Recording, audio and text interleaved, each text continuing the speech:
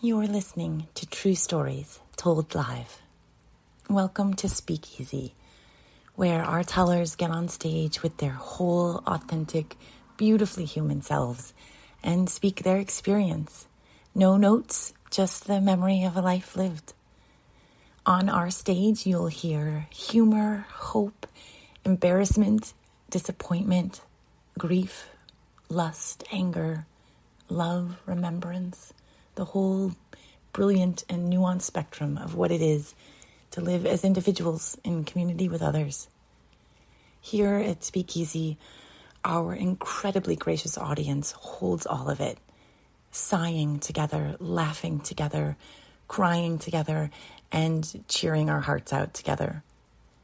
There's a symbiotic thing we've got going here between our tellers and our listeners, where each person creates that sacred space that just unflinchingly holds each other's stories, where we bear bits of our souls and bear witness. Join us the first Thursday of every month in Columbus, Ohio at 7 p.m., where we gather at Wild Goose Creative, nestled in amongst the gallery's newest art exhibit. With a simple theme as inspiration, 10 tellers, sign up, brave up, step up in front of a microphone, and get honest. What you're about to hear is one of those stories. I was going to make a joke about being the only asshole to show up at the party with a guitar, but it's not true anymore. This is a story about a song I wrote.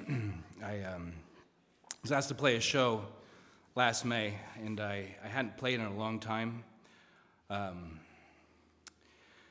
I was in a pretty heavy spot, and so I was grateful for the project, and I decided I was going to do it. I decided I was going to do it as my one-man band setup, which is essentially my sister helping me load all my instruments, my amps, and all my shit into a truck to take to the venue, which was a laundromat, to play a set for 25 minutes, and then to take it all home. I don't recommend it.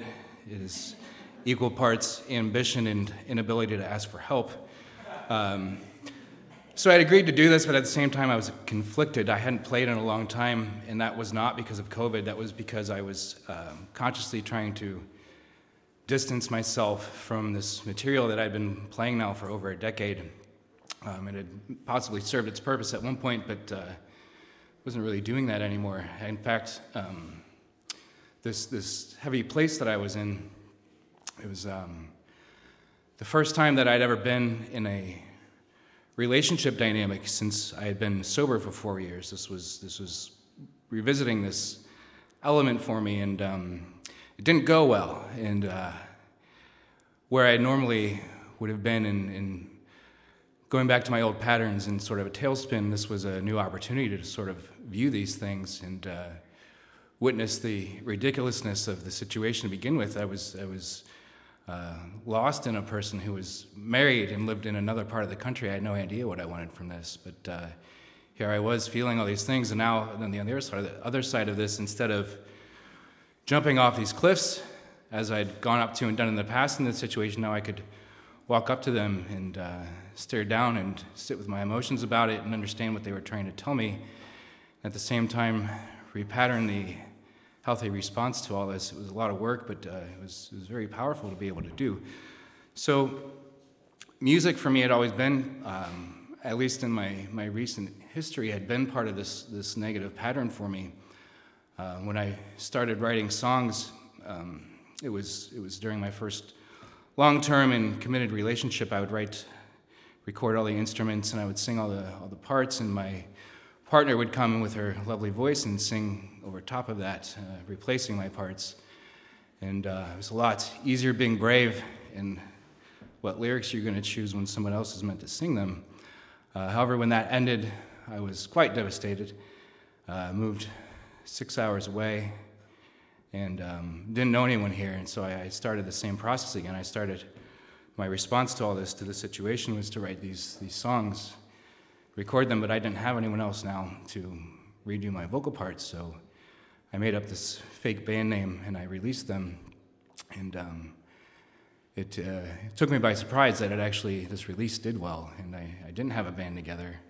I had never sang these songs before or anything in public, so I started going to some open mic nights. It was actually quite enjoyable. I would walk in quite anonymously and put my name in. I would put my name in as this fake band name, but then it would just be me that got up with an acoustic guitar, and so that name kind of became a bit of a character name for me. And so this character would dress in all black. He wore this broken heart that he weaponized and would go up and spit fire and venom, and people loved it. It was intoxicating and validating, and at the same time I was becoming a raging alcoholic, and I just kind of lived this way. I never took this character off after some time, and so all this culminated one evening at a show that I was playing. My album was still doing well. By this point I had a band, but I hardly played, so when I did, a lot of people would show up. And in the audience was a girl that I had most recently had a falling out with. We weren't even together that long, but my self-righteous asshole self had a microphone, and the person I was berating was no longer invisible. They were right there. So by the end of the night, she was sitting out front of the bar on the curb crying. She was 20 years old, and I was 35. Total asshole. She had been through hell before I had met her, and that evening she just became the source of all my projections. Luckily, she is a former resilient and forgiving person that I am. She's actually one of my dearest friends now. But not that night. That night afterwards, I went back into the bar. The bar was closed now, and my band was in there, and the bar owner was giving me shots. And he was a big fan of my music, so it was especially alarming when he said this to me. He said, it's like you take yourself seriously. And that was perplexing and terrifying because it was true. I took myself very seriously. I was painfully self-aware. So the fact that he's calling out this thing that I don't even know how to search for, I don't even know how to find this perspective he's talking about, was really scary to me. So I filed that away, revisiting that statement every couple years, and then putting it back when it only resulted in more questions than answers. And so I'm getting ready for this show that I agreed to do back in May. First thing I realized that I had more material that I had released that I'd forgotten about because it didn't fit in this narrative that I had made for this character. So I had some songs, but I was frustrated because I wanted one more. And so kind of jokingly, thinking about that statement that bar owner said to me, I kind of jokingly said to myself I should write the song that I should have been writing for myself 15 years ago.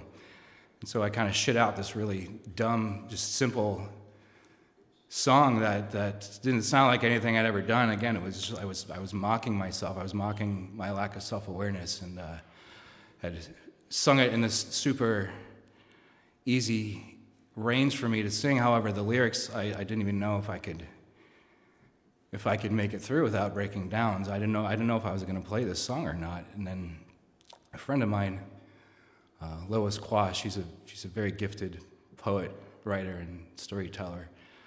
She had posted something about her process lately that had changed. She had been decisively not writing seeking what was good. She was writing seeking what was true.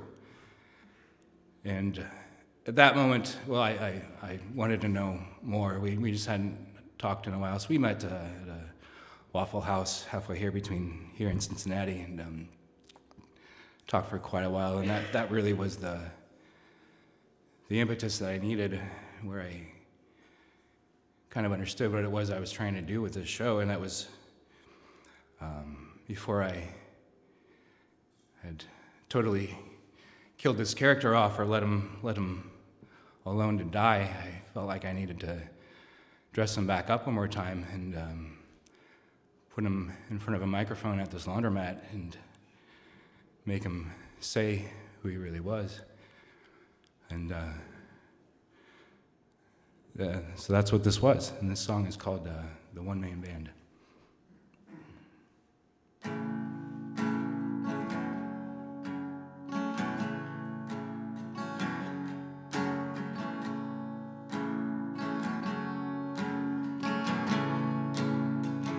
I am a one-man band. I am the grand finale at the end of a one-man horror parade.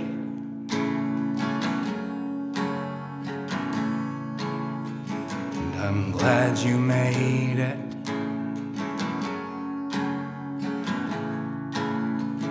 I see the streamers and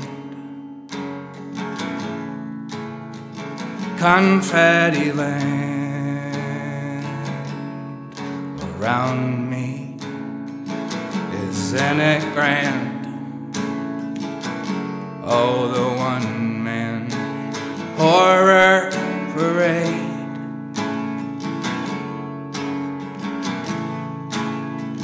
And I'm glad you made it.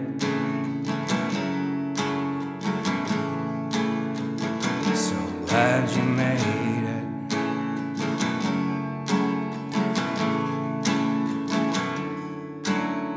And I ride the float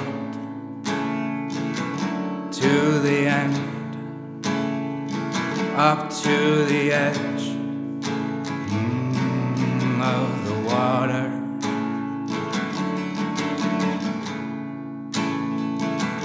Light it up,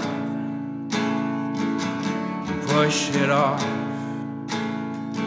into the sea.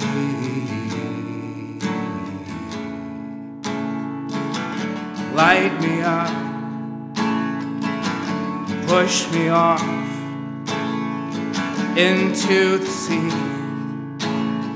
And my legacy will be the unmanned band. 'Cause I am the unmanned band, and I am the grand finale at the end of the one-man horror parade.